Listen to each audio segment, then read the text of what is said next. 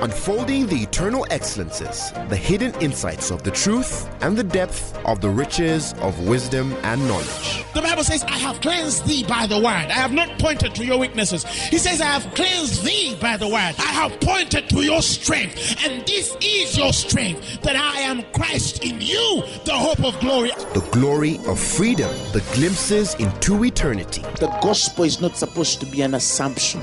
It's not supposed to be just a mere presupposition. Truth is older than language, but the word of God is way deeper than any human language. And now, Apostle Grace with the word. The Gospel of Luke, the 19th chapter, from the 12th verse. The Gospel of Luke, the 19th chapter, from the 12th verse. It speaks of a certain nobleman. This is Jesus giving a story of a certain nobleman who went into a far country to receive for himself a kingdom and to return. But before he goes, the Bible says he summons 10 of his servants, 10, and he delivers unto them 10 pounds and said unto them, occupy till I come. And if we will skip because of time, of course, he goes, does whatever he's led to do, and he returns having received that kingdom in verses 15. And then he commanded these servants to be called unto him, to whom he had given the money, that he might know how much every man had gained by trading. Okay? And then came the first saying, Lord, thy pound hath gained 10 pounds. And they say to that man, well, thou good servant, because thou hast been faithful in very little, thou hast authority over 10 cities. Authority over 10 cities. And I want you to underline that. And the second came saying, Lord, thy pound hath gained 5 pounds. And he says, likewise, you're also a good fellow. I've given you over 5 cities. Another came saying, Lord, here is thy pound, which I have kept laid up in the napkin, for I fear thee, because thou art an austere man, and thou takest up that thou layest not down, and reapest that thou didst not sow. And he said unto him, out of thine mouth, your own mouth, have you judged yourself, you wicked servant? For if you knew that I was an austere man, who was taking up that which I laid not down, or reaps where I did not sow, you would have taken my money into the bank, that at my coming I might have required mine own with usury. And he said unto them that stood by, take from him the pound, and give it to him that hath 10 pounds. And they said unto him, Lord, the other guy has 10 pounds. And he says, for I say unto you, that everyone which has shall be given, and from him that has not, even that which he has shall be taken away from him. I want to define for you one of the most revealing experiences concerning the law of inheritance. Inheritance is a law that has been given by God. In human history, from beginning of time, we have seen inheritances that are passed on from fathers to sons, generation upon generation. And so when we go into the New Testament, the law of inheritance is redefined. Because when we believe Jesus as our Lord and Savior, the Bible says that we become sons of God. And of course, by the laws of inheritance, there are many rules that govern the law of inheritance. And one of which, for example, is that inheritances are passed on to children, sons. If no sons, daughters. These are all fundamental rules concerning the law of inheritance, and it's all given in the Old Testament. But also, most importantly, there is a governing rule that a servant can take of an inheritance if he behaves as a son to the master. It's the only allowance that is given in Scripture. So it's not given actually to servants to take of inheritance, except if they appear and act and submit themselves as sons in that household. They are allowed in special instances, but not always. You see, for example, you know the story of our father Abraham, how at the point of his maturation, he has no child to take over what he has made. And he has made up in his mind that if I should die, Eliezer, my servant, can take over this responsibility. Why? Because Eliezer had served Abraham even as a son. And Abraham had a relationship with Eliezer. You see, when Sarah could not conceive child, she asked Abraham to go into one of her handmaids, which was Hagar. She just didn't choose from among her handmaids. She had to choose one which was most submitted, most loyal. And that's why she chose. Unfortunately, Hagar later on at the point of conception changed. But by and large, we see that inheritances are only transferred to servants based on unique circumstances. And it's due to their service, their heart, and commitment to their masters. But when it comes to children, it's automatic. It's easily and it's allowed by all law and principle, spiritually and physical, to pass over inheritance to children. And because of that, when we become born again, when we enter the kingdom of God, we come in as sons and daughters. And so we don't fight for inheritance. We don't try to go into seeking after inheritance. It is given us. The Bible says that we've been born to an inheritance, imperishable, undefiled, incorruptible. So our inheritance is available. We've begotten into an inheritance. It's reserved, it's given, it's yours for the taking. The Bible speaks of how the Holy Spirit is the guarantee of the inheritance with which we have in God. So when you become born again, you have an inheritance. You're blessed with an inheritance. You're given all that will pertain to life and godliness. You are taken care of because God has provided for you as a son. These are not things you're even supposed to ask for. These are things you should learn how to receive if you know how God thinks and how God relates to humanity. So it's not things that you struggle with in your spirit, say, and then you live a life of salvation where you are planning this and planning that, and you're taking shortcuts, to get into the will and purposes of God. You're using human efforts, to attain, the blessing of God. Many of your acts of service and commitment toward God are contrived because they have very many ulterior motives in your seeking, and before you know that, it becomes so carnal, and yet you appear to be spiritual. And then, the longer you live, the more frustrated you become because you don't know how to connect to the things that are available for you. Unfortunately, for some in the church, then they give heed to false doctrines about why they're not successful, about why this is not available for them. Your prayer is warped. It's all wrong because you're taught the wrong way. And then you live a life of failure upon failure, mischief upon mischief. The spiral is going downward and you're losing and losing every day. And the older you grow, the more you realize that certain things are not going to be able to catch up with you. And then you consume the gospel as a drug to comfort you in the spaces where you don't have answers for. That's not the place of the gospel. The gospel is not just there to, provide for your complacency. It's not there to feed your inefficiency. It's not there to comfort you in your spaces where you are low, but also keep you low. You understand? The gospel is called to not only comfort you in your times of testation, but to comfort you out of your times of testation. That's the responsibility of the gospel of Jesus Christ. So, now the truth is here. God has given us a simple example that I pray by God I'll expound for your understanding. In Luke 19, the story is given. This wonderful man leaves 10 pounds to his own, to 10 of his servants, and he gives them the instruction, occupy until I come. Occupy until I come. If you read the original translation, the Greek word there for occupy means tread until I come. Transact with this until I come. Find ways of developing and growing what I've given you until I come. And so, of course, in return, one has multiplied it fully, and he has gained 10 pounds more out of the 10 pounds he received. Another one has gained 5 pounds out of the 10 pounds he received. Another one hid it because he feared the master. Long and short, the man which is faithful and brings back 10 pounds, the Bible says God gives him authority over 10 cities. And the man which is faithful and brings back 5, God gives him also authority over 5 cities. And even the talents or the giftings or the graces or the pounds or the provisions of the man that has done nothing with what God has given him, the Bible says they're taken from him and they're given the man that has performed the most.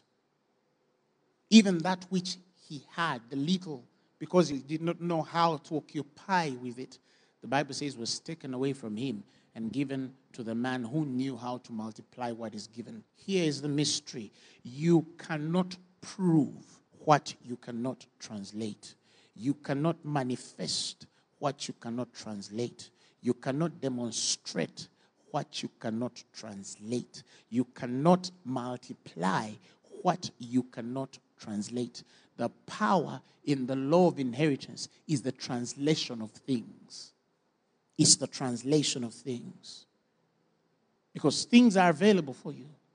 It's one thing for you to know, oh, you know, God has provided for me concerning all that I'll ever need financially in the world. It's true.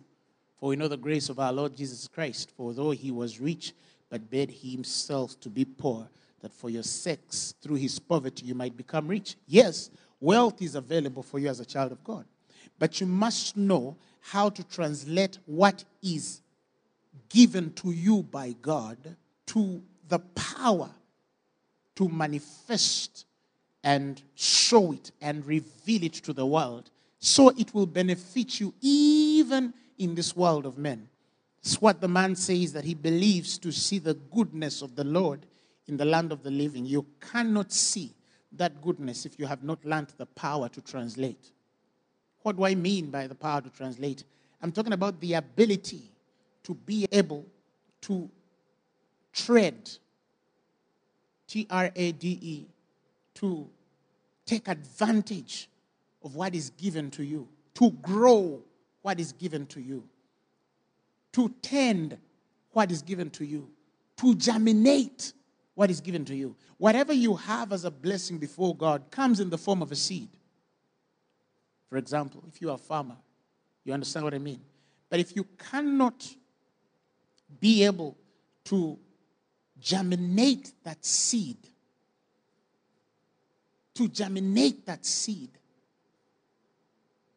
then it doesn't matter whether you have that seed or the best seed in the world, you're not going to eat food. You see what I'm saying? So the wisdom to be able to germinate that seed is what I call translating. The power to be able to germinate that seed.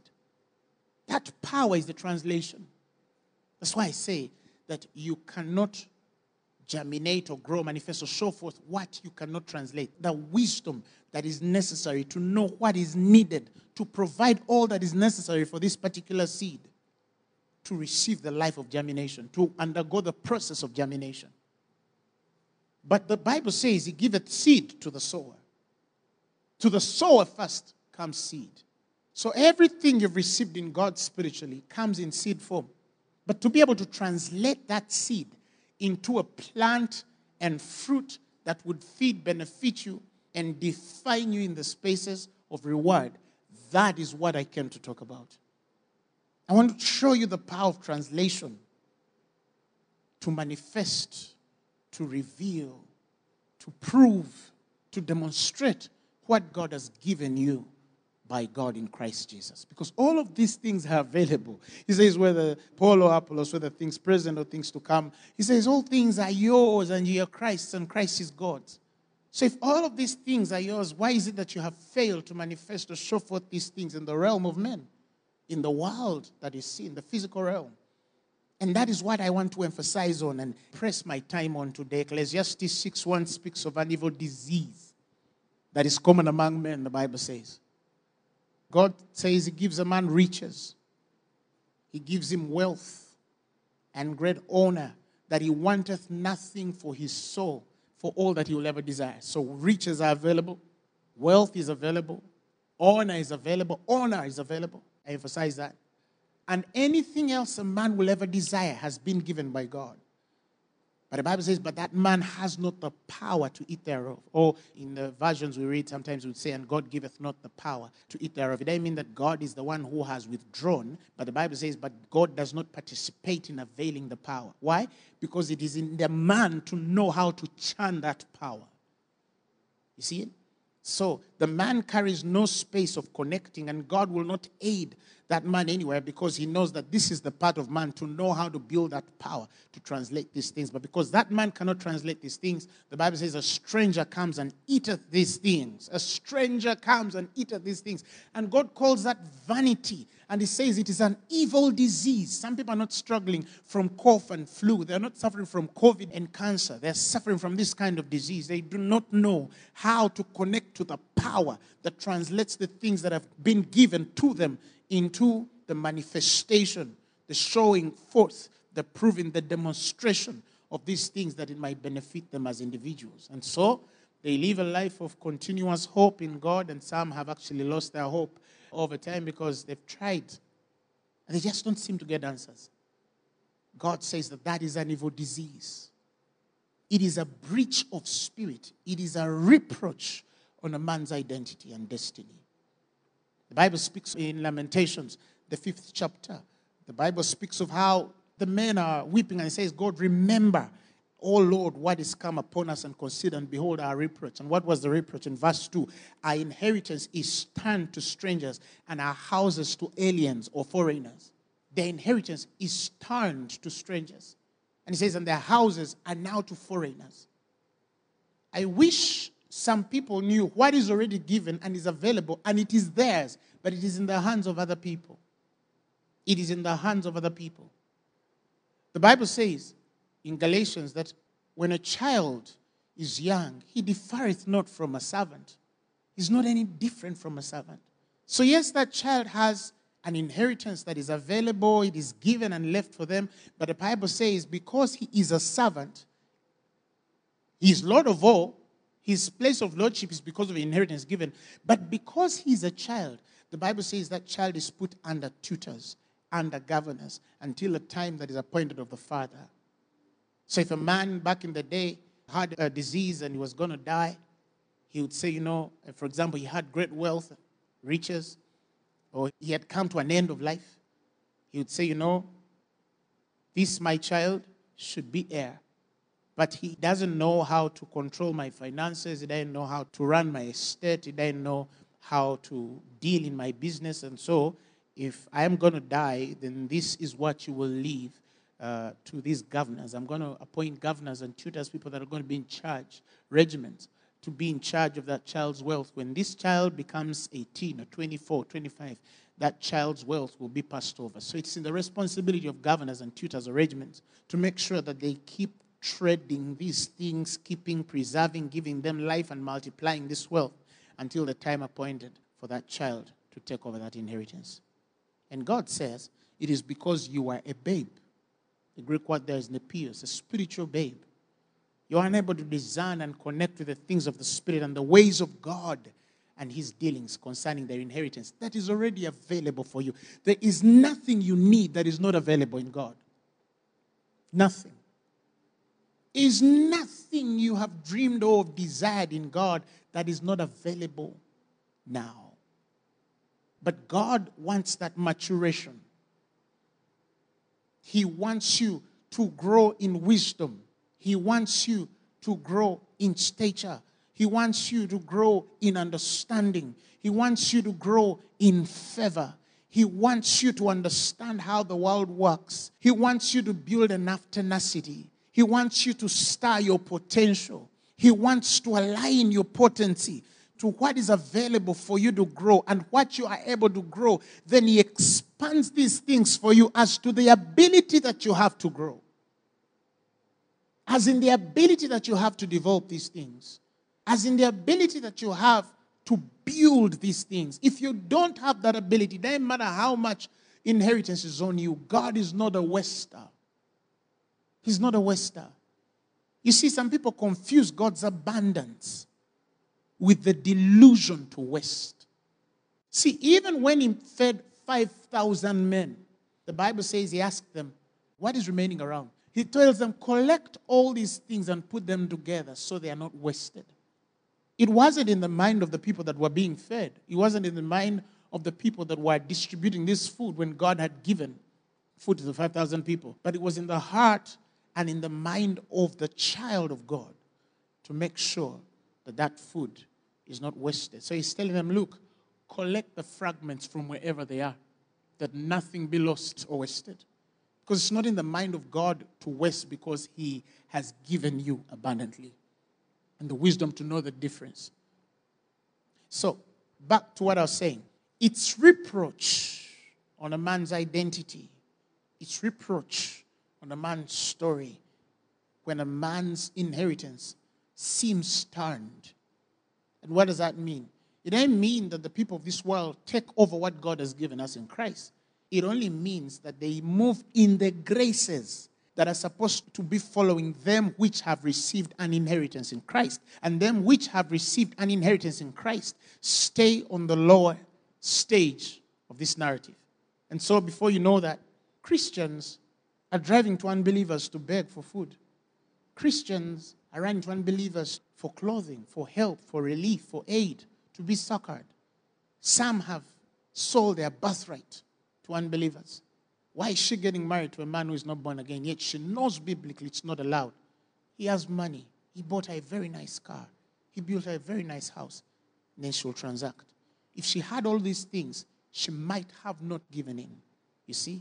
So there's many ways, and I'm not judging, but I'm explaining things that are happening in real life, real human life.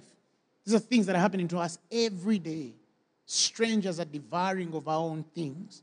They are living in graces and glories that a child of God is supposed to live in. And we are not even sorry, because in the inefficiency of certain believers, because of their inability to explain why they're not winning in life, why they're not a success in life, they have formed doctrines around humanity, around the church, that are sort of defining our piety with poverty.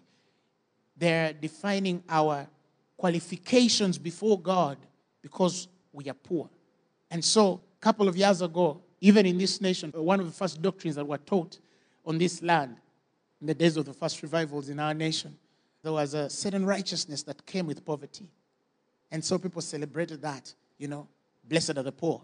But they did not understand what poverty that Christ was talking about there. He wasn't talking about physical. No, he was talking about spiritual. You see? But whether you want it or not, that there are shoulders of patriarchs and men before Scripture of whom we have an accountability to do way better than they are, because it's because of their graces, the graces that are operating on their lives, that we have enjoyed the inheritances of the same. It's the power to make wealth, the Bible calls it, that he might establish the covenant that he made with your own fathers. Israel benefited from the righteousness that was given on Abraham, even before the doctrine of righteousness was clearly taught. But they all enjoyed of the righteousness. We are still receiving from the righteousness as the seed of Abraham, because there are promises that he made to Abraham, and because of that, we easily connect to the grace that was operating on Abraham. But that righteousness was first imputed on that great man, and it's passed on to the church as an inheritance. The sacrifices of David benefited as an inheritance to the church. The kingly anointing was clearly defined from the heart and order of the Spirit. We are all, like I always say, as a result of old wombs. We are all carried by men who went before us. We are a collection of great graces, ancient anointings, and diverse testimonies, things you will never be able to define. But as each word came falling, as it was revealed to our patriarchs and men of old, the fathers and mothers that have gone ahead of us, great voices and distinctive anointings, as they kept speaking certain things on the earth, these words went moving in the world, and they sought to be fulfilled and manifesting in the lives of others. Some of the things that are in you, you will never be able to count them, because they are so old. They are way older than you. They're even older than the existence of the world, because God planned them and He hid them for your glory. And they're available to what you do. So these words that are being spoken, even the words that I'm speaking right now, not all people might be able to understand them in this time, but these are words that are coming from my spirit, and they're being thrown in the air. And the Bible says that the word of God cannot be sent out and return to him void. He says it must achieve that which he has sent it out to achieve. And it shall prosper in the thing with which he sends it, in which he sends it.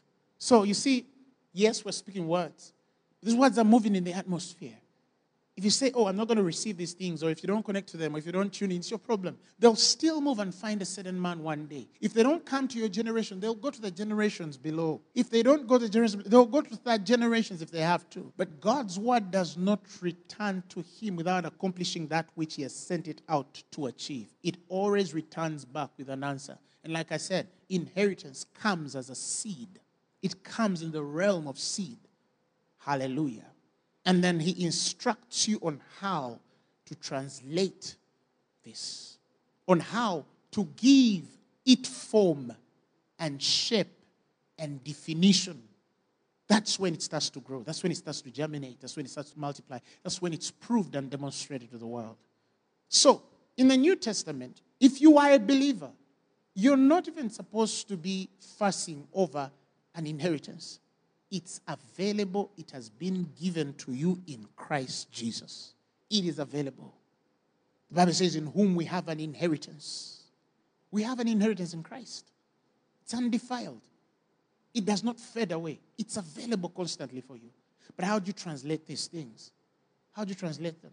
In the Bible, there's very interesting stories given in the book of Exodus as the children of Israel are delivered from bondage in Egypt. And God is taking them through the wilderness into the promised land.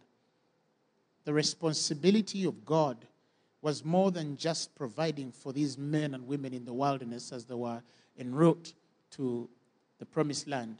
The biggest responsibility was changing a slavery mindset to a kingly mindset, to a national mindset, to grow and build their confidence again into a sovereign nation, to learn to become a people together with dreams and visions and aspirations of changing the world again, when for hundreds of years they were slaves and building other men's visions. So yes, much as they are freed from captivity, but they still have a slavery mindset. And that's why they're asking for the onions and leeks and garlics. They're missing all that stuff. They would rather go back. For them, that's freedom. And that's the space where things become so delusional in our understanding. And we start to seek for the things we're not even supposed to seek for, because our mindset is tied to a certain darkness. To a certain darkness. When a man is in bondage for so long, their testimonies change. And until reformation comes to the spirit of that man and that he might understand truly the mystery behind the things that are veiled, that man might never know how to truly pray. Or if he is to pray, he will pray as a blind man. He will pray as a blind man. He will pray as a blind man. One time I saw a video of a man who was born colorblind. So he could not discern colors at all. And so I've seen scientists have made these Enchroma glasses where someone puts them on and they're colorblind, and eventually the world comes to color. And so for the first time, they buy this man glasses that could correct that. And then somebody was capturing a video, and this man puts these glasses on. And the first time he sees them, he weeps. And after weeping for about a minute, I think there was a wife in the background. She asks them, "Why are you crying, honey?" And the man says, "What I'm seeing is unbelievable. Is unbelievable." And I've seen people who have received sight for the first time, even in the ministry. The first thing that shocks them is what they see is unbelievable. They have a form, whether partial or full or color, they have a form because blindness forms a certain idea, a certain vision. And that defines your space of faith and what you are able to believe. When a man was born blind and you tell him that trees look like this, he will build his own vision on what he thinks trees are. If you tell him that cars look like this, he'll build his own vision of what cars look like. If you tell him that flowers look like this, he will build his own vision about what he thinks flowers are. If you give him a vision of how his child looks like, he will only touch and he will take his own idea of what he can form in the abilities of his blindness to define that world. And so you see that he has a world full of everything that exists in the world and its elements, but he has his own vision about it. And for the first time, he receives the clearest sight, and what he sees becomes unbelievable. That means according to your level of vision, according to how and where you see in the world that you're in, defines your level of faith. Some people see the world in black and white. Some see the world in full color. The spirit realm is also like that for believers. Some believers see the spirit realm in full color. And some believers see blur images. They see black and white images. They see unclear images. How can you have faith when you don't see? It's not possible. You must see with a certain set of eyes, and that's the eyes of the Spirit. So the Bible says that having not seen him, they love him. It doesn't mean that they don't see him with their heart. Blessed are they that believe without seeing. He's saying that, yes, their physical sight might not be able to connect to the realities and the fullness of who Christ is, but their souls and their hearts see him. They behold him a certain way. So here he's talking about spiritual sight. There are people who are blind physically, but their spirit sees. And there are people who see full color physically, but their eyes of their spirit are blind. And for the Christian, the most integral part of vision is the spiritual. You must be able to see in full color spiritually. God has not called you to be one-dimensional in sight. He has called you to be multi-dimensional in sight. Because that's the only way you can really believe God. It's the only way you can fully experience God in all dimensions. In all dimensions. So, the children of Israel are in the wilderness. He has delivered them by the hand of a mighty man, Moses. And they come from Egypt into the wilderness. But there's a journey. The journey is a promised land. God has booked the promised land as an inheritance for them. It's available. There's no doubt about it. It's available. So it's not even debated about whether they will get there or not. God has destined it for them to get there. He has appointed men, leaders, to lead them there. So it's God's mind. And as it is for God, He's preparing them. He's trying to give them a promised land mentality, an inheritance mentality. He's trying to awaken their consciousness to what He has given them. And so through the wilderness, we see also not only the journey of men walking with feet, but we also see instructions. The instructions of the Spirit. The instructions of God preparing them to enter the promised land or the inheritance. So, in Exodus 23, the 27th verse, the Bible says that I will send my fear before thee. He's telling them what will happen as He's leading them there. And I will destroy all the people to whom thou shalt come. And I will make all thine enemies turn their backs and to thee. And I will send hornets before thee, which shall drive out the Hivite, the Canaanite, and the Hittite from before thee. And verses 29, it says, emphasize this, I will not drive them out from before thee in 1 year.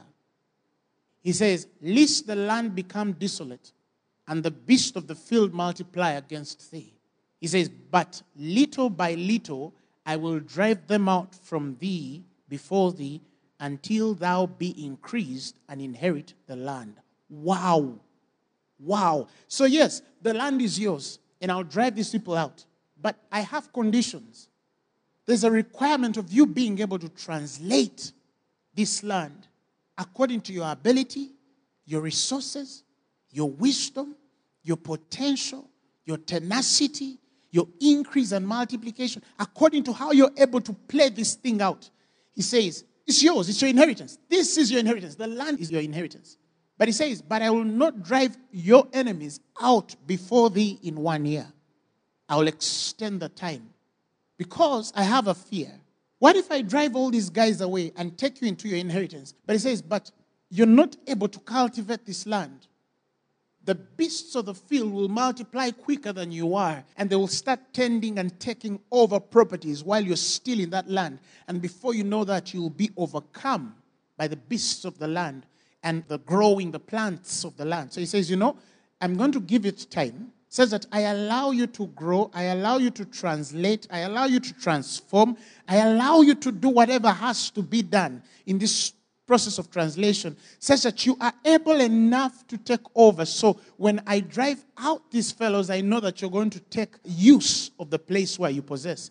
And he says, instead of the speed at which I should have given this to you fully to manage, he says, I will little by little drive these people out before you until, now he has put it on the condition of your increase. Until you're able to build that tenacity. Until you're able to build the wisdom to run vast property. Until you're able to build a tenacity in your spirit. The potential is aligned and the graces are available for you to be able to grow something out of there, to build something out of there, to develop something out of there. If you're not able to do that, then let me take my time in growing you until you are dealt with. So, the enemies, even though are in lands that God has given to the children of Israel, God has to take his time to make sure that Israel grows into the maturity of taking over. Because if Israel does not grow into the maturity of taking over, it's useless for God to drive men out and leave lands desolate and beasts build there. No, he says no. Let's move at your speed. We're moving at the speed at which you are able to take over. We're moving at the speed at which you have applied yourself to the wisdom of God to know what to do with what I've given you. Somebody's praying, oh God, I'm tired of living single. I'm tired of being single. I break the spirits, those demonic spirits of my ancestral people, those curses that are following me. None of my sisters is married. I cancel. I break a new creation. A new creation. And they're going for overnights, casting out devils and doing all these things, fasting and sowing and being manipulated by, all kinds of teachers and preachers because they are looking for a man. They're looking for a husband. They're looking for a wife, a spouse. And God is saying, but woman, you are not yet a wife. And the Bible says, he that findeth a wife findeth a good thing. Not a woman, but a wife. He findeth a good thing and obtains favor before God. So what's the question? Are you lacking your mate? Are you saying that God has not ordained a man for you in the world? He has ordained a man for you in the world. But that man is not looking for a woman. He's looking for a wife. The woman is a fallen nature. The wife is a more elevated nature. Because when we get into the conversation of marriage, it's more than just finding a woman. It is finding a wife. It's finding a wife. Let me show you a mystery. When Adam and Eve fell, the Bible is clear.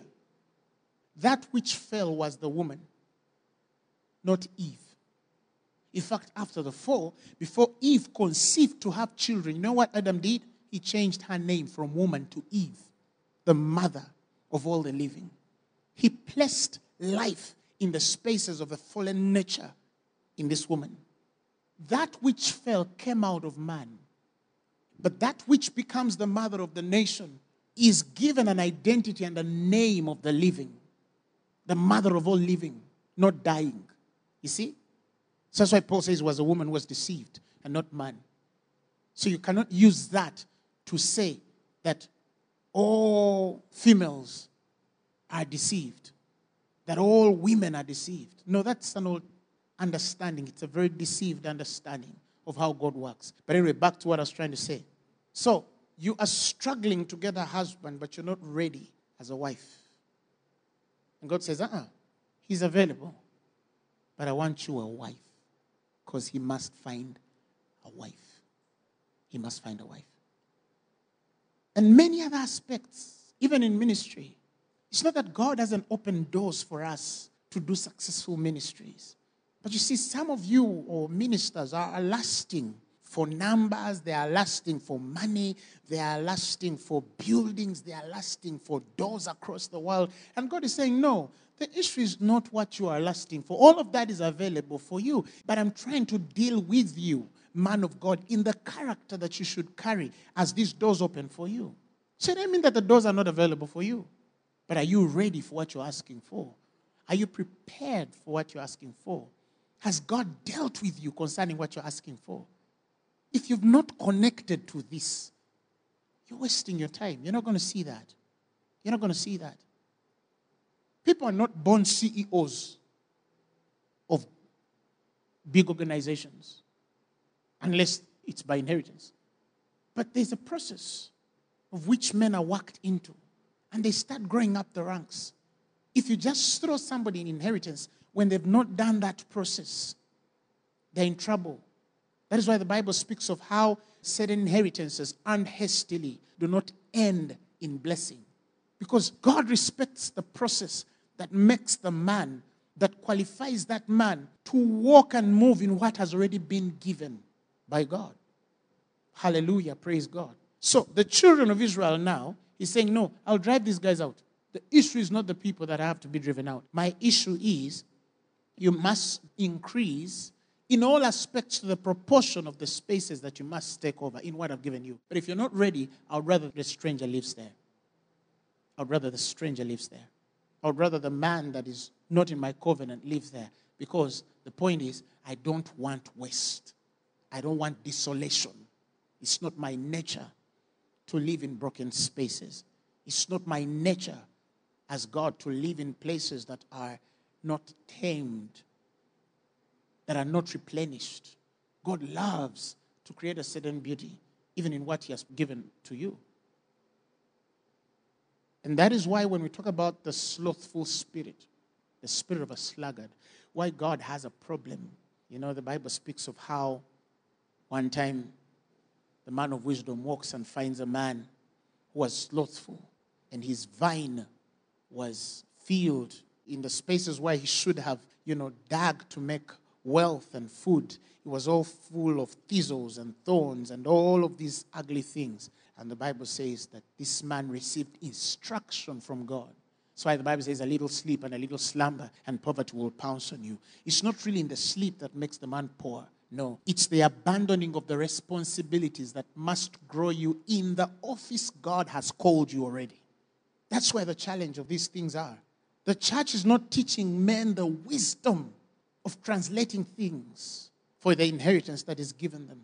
And no wonder many are struggling, many are striving, many are fighting with things that they can never turn to manifestation, to demonstration, to proof and germination, because they don't know how to translate what is given to them by God. I want to pray with you. My prayer for you is that you will receive the power, the wisdom to translate what has been given you as an inheritance in Christ Jesus. As an inheritance in Christ Jesus. That whatever you have in God and in Christ Jesus will be able to be proved, demonstrated, multiplied, to see it germinate as you learn the wisdom, as you connect to the power that makes these things germinate, that makes these things be demonstrated or proved. And that is the power of translation. Inheritance cannot be manifested without translation, without creating the form of those things, without giving the definitive interpretation. And the mystery there is God's wisdom. The mystery there is God's wisdom. So I want to pray with you. But in prayer, that you will walk in that wisdom and power to translate. And if you do, everything that you've been given in God, in Christ, will be proved, demonstrated, will germinate, will manifest, will multiply before your eyes. And whoever is standing where you're supposed to stand will give way by God. Whoever is sitting in the office you're supposed to sit will give way by God. Whoever is standing in places you're supposed to overtake will give way. And God says once you understand this mystery, it's the authority over the cities. It's the authority over your nation. It's the authority over your continent. It's your authority over the world. And that which plays in these things will become dark and dark as God illuminates you more and more for greater success. And if you understand this, the world will come to you. The world will come to you. In the mighty name of Jesus Christ. Now I want you to raise your voice and speak to God. You take me. You mold me. You use me. You fill me. 'Cause I give my life to the potter's hand. You call me, you guide me, you lead me, you walk beside me. 'Cause I gave my life to the potter's hand. You take. Father, we thank you for these words. We thank you. Shale brozoloboko brakatalapa. Rinda zalabaka shandara bazoloboko sheteleba. Ko brazalamande rebo zatalaba yaraba costa. Zeri kabako saralalabayerebo zalabaka. Randorobo zileboko shirabakatalabayarababa. I speak upon you in the name of Jesus, that may the wisdom to translate come upon you. May the power to translate come upon you. May the understanding to translate come upon you. May the knowledge to translate come upon you. May whatever God has given you, put for you, established for you, built for you, empowered for you, be aligned, that by translation you will manifest, you will prove, you will administer, you will demonstrate, you will germinate, you will multiply, and that you'll have the fruit and manifestation of everything given to you in Christ Jesus. I decree and I declare that this is a wonderful year for you. This is a wonderful month for you. This is a wonderful period for you. Great things are happening for you. I decree and I declare that something just changed in your life, and that it has changed for good, and that you're going to produce the results of one that is not only called by God, but blessed by the God of Abraham, Isaac, and Jacob. May the things He has so prepared for you become so evidently manifested in your life as you enjoy the goodness of the living God. The sick are getting healed now because it's yours. Poverty is living your life. Bondage is living your life. Marriages are restored. Children are restored. Husbands and wives are restored. I thank you, Lord. Ministries are restored by understanding and revelation, because you've been given the right way to pray. In the understanding you should pray. In the mighty name of Jesus, we have prayed and believed. Amen. If you've never given your life to Jesus Christ, I want to give you an opportunity to enter this kingdom, to be begotten to an inheritance amongst them that have been sanctified, to share what we have as the saints in light. Jesus shed His blood for you, most importantly, that you might have life. You might have life and have it more abundantly. It's more than just what you have now, breathing in and out. I'm talking about the life that is eternal, that guarantees you immortality in Christ.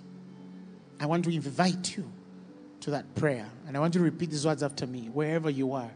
Say, Lord Jesus, I thank you because you died for my sins and was raised for my glory. I believe that you are Lord, and now you are mine. Take lordship over my life. I believe you changed me today. I'm a new person. Amen. The message you have just heard was brought to you by Phaneroo Ministries International. For more information, contact us on telephone number 041-466-4291 or email us at phanerokampala@gmail.com. You can also find us on the web at www.phaneroo.org. Or better still, feel free to join us every Thursday for our weekly fellowships at UMA Multipurpose Hall from 5 p.m. to 8 p.m. You can also catch the live stream at livestream.com/Phaneroo. Phaneroo, make manifest.